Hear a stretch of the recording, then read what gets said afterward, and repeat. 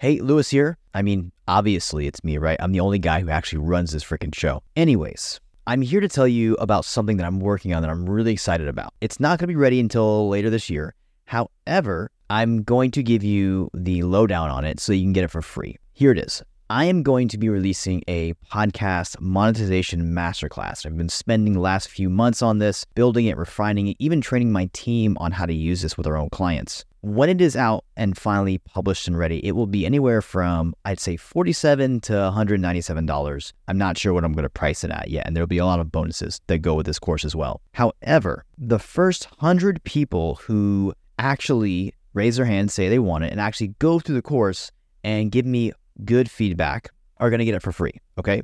So if you want to be one of those 100 people, there will be a link to a page where you can sign up and add your name to it and your email, and then I will send you the 1.0 version of this course when it is out, all right? You'll be one of the first 100 people. Once I hit 100 people, I am shutting it off and it will be a paid product, and that will be it, all right? So make sure if you want this course for free, be one of those 100 people, because that is the only way you will be able to get it for free. All right, that is it. Now back to this episode. What's going on, my friends? Today, we're going to talk about why you need to rethink your podcast into an offer.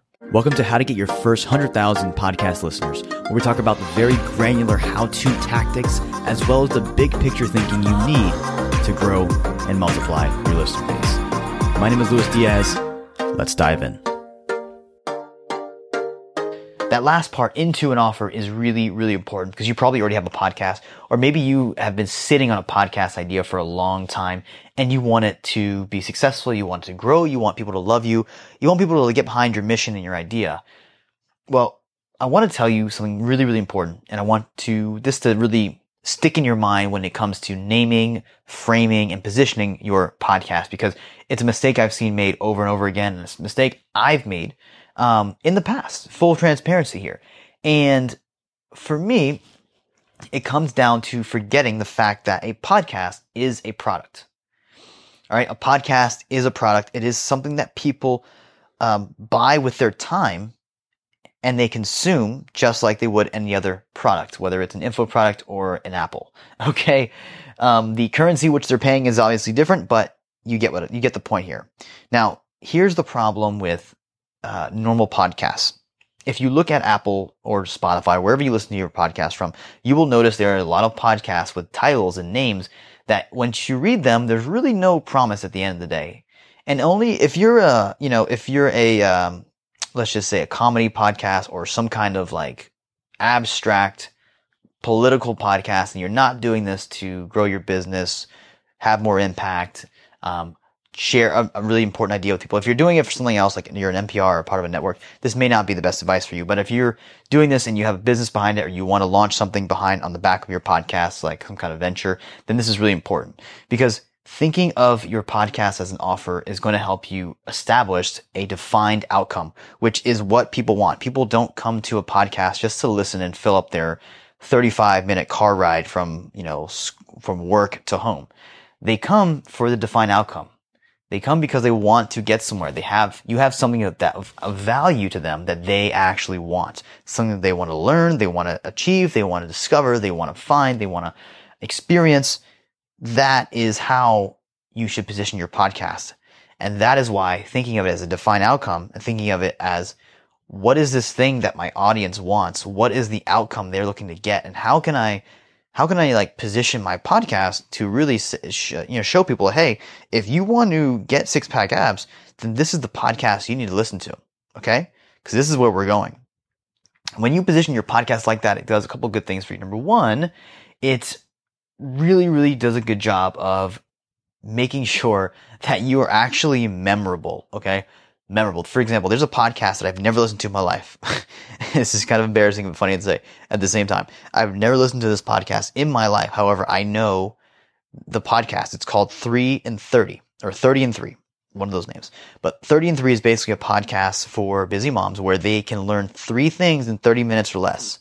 Now, how clear and defined is that? Like, is that value proposition, or is that outcome? You know, at the end of 30 minutes, you are going to get 3 things that are going to help you as a busy mom. Okay.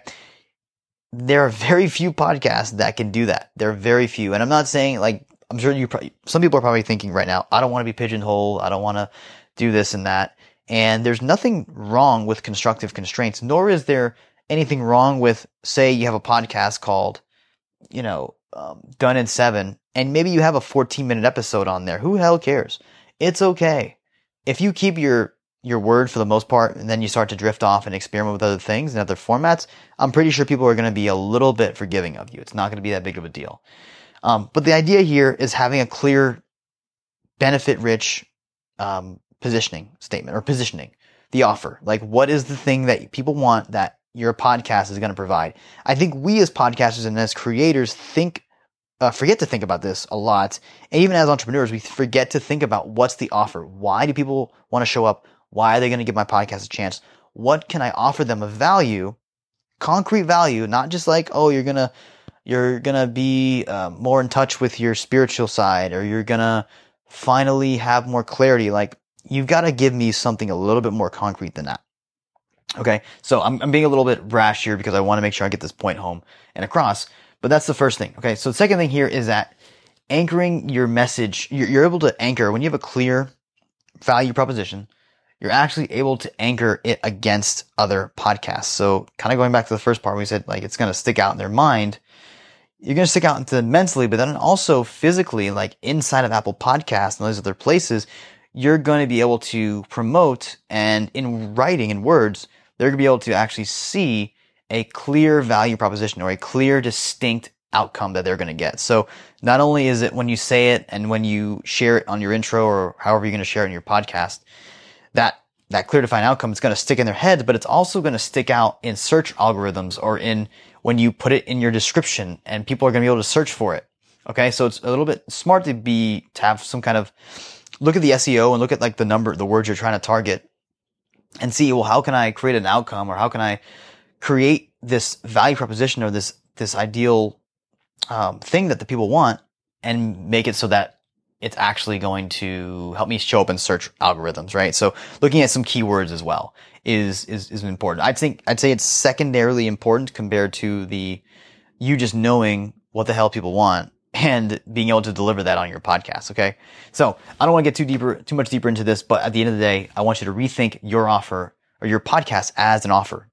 Rethink what it is people are coming for. Why would they show up? What is the defined outcome that you can actually give them in this time that you are sharing in their minds or in their ears, like I'm doing right now? So that's my homework for you. Think about the defined outcome that people want, that your tribe wants, the people you are serving want.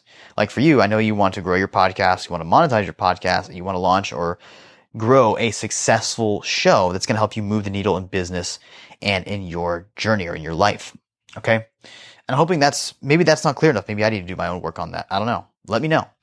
But I'll end this one right here. Thank you again for sharing this 5 or 6 minutes, whatever this is, with me. And I will catch you on the next episode.